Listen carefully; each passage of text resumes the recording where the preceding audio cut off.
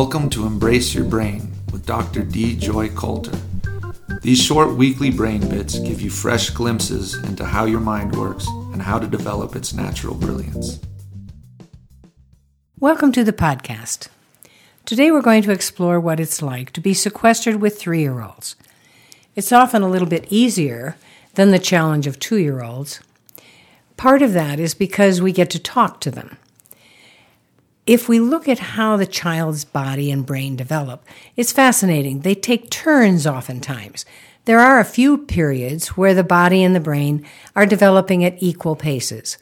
But very often, it's either the brain's turn and it has a spurt, or it's the body's turn and it has a spurt. So from 1 until about 3, the body was having a turn, learning to move and balance and walk, and finally now it's time to learn to talk. Actually, the timetable for when to learn to talk is quite varied. There are instances of babies that are 6 months old starting to talk. So it's fine to talk first, but if you have a child that's talking and not walking so much, be sure you're working on the motor development too, so they're not just talking heads. So now we have the 3-year-old. Is it beginning to talk? Maybe. It depends on when the wiring is fully hooked up. So once the wiring for language is set up, the breath changes too.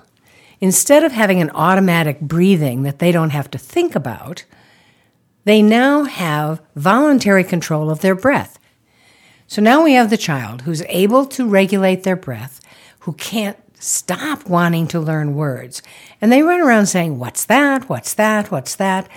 And we have to have the patience to name their universe for them. It's as if they're a little prince or princess discovering their kingdom, and they want to know what we've dubbed everything. What do we call this, and what do we call that? So as they ask for the names of things, be careful not to just give them labels. You know, if somebody has a new baby, you don't go up and say, "Oh, what have you labeled your baby?" We say, "What have you named your baby?" And then we listen to how they say the name. So when a child says, "What that?" and they point to a horse, don't just say, "Well, we call that a horse." Say, "That's a horse." Speak as if you were a poet, because they want to know the breath as well as the name and the tone of the name. In fact, they're going to hear tone much more clearly than they hear words, especially when you're talking. So if you're mad at them, they can be stunned at the fact that you're mad. But they may not be figuring out why you're mad because all they hear is the sound of your voice, not the words in your voice. You can even be mad at something else and have that on your mind as you speak to your child. And you may get back what I did when my son was young. I was thinking about something that irritated me, and he listened to me, and he said, "Mom, that's not a very nice tone." I had to simply drop that thought before I could speak to him in a way that he thought was okay. So now, how many words are you going to say to the children? Are you going to talk incessantly because now it's time for them to learn language? Well, have you ever tried to learn a new language and then gone to that country and tried to speak it? Boy, by about noon, you're fried because they talk too fast and you're busy trying to translate and your brain just can't go any further. Well, their brain is doing the same thing. This is their first language, but it is a language, and they're doing the best they can.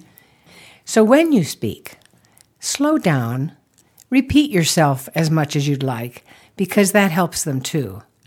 And don't worry about having too many words. Of course, it's also possible to have too few.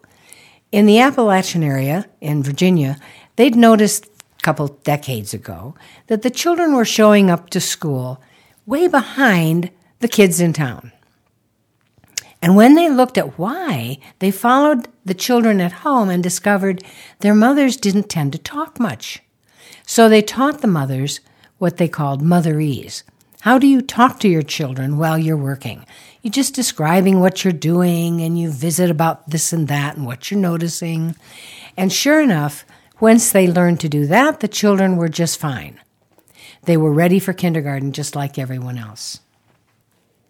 So what about praise?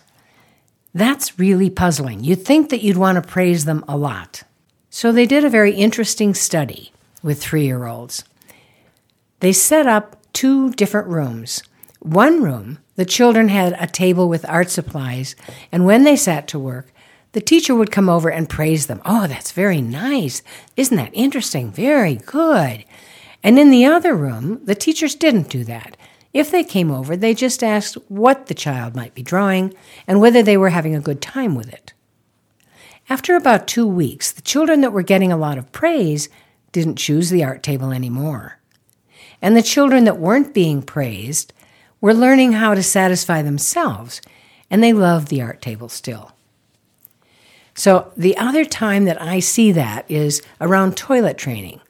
If your child automatically toilet trains before 3, you can gloat and feel satisfied about everything. And you have friends then who are tearing their hair out because their child has hit 3. And there's something about 3 that tells us, that's it, man. I was going to wait that long and no longer. Now you have to be toilet trained. And so now the fight begins. And then the praise begins. And it just goes into a vicious circle of trying to draw too much attention, trying to get angry, trying to get happy. And it's exhausting for the children. One little one had a great way to put it. Mom, no big smiles, okay? So there's one more thing that is important to understand about the 3-year-old and this language burst. We could look at it as the broken vase scenario. I'm sure it's played out in your lives too. So let's suppose that there's a vase and it's within reach of the child, and you say, don't touch the vase. And later they go over and touch the vase, and in fact it falls and breaks. Well, now you get mad. You say, what did I say? And they look at you and they remember what you said. You said, don't touch the vase. And then you say, and what did you do? And they think about it and they said, I touched the vase. Now, to a grown-up, that sounds like defiance. And indeed, it would be if we were saying it. But they're just telling you that when you said don't touch the vase, the word don't doesn't have much power, but vase did. So then they started thinking about that vase. And they touched the vase, and it broke.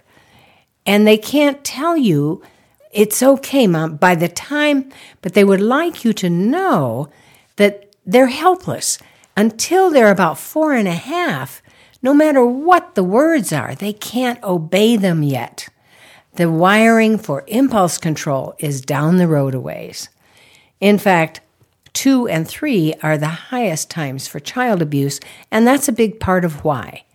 Because they hear you and they honestly cannot obey. You can terrorize them to where they think touching the vase is going to be a death sentence, but you don't want to startle and scare them through life. You just have to move the vase until they're about 4.5. If you're enjoying these podcasts, I think you'll love my book, Original Mind, Uncovering Your Natural Brilliance. It's available on Amazon and at embraceyourbrain.com.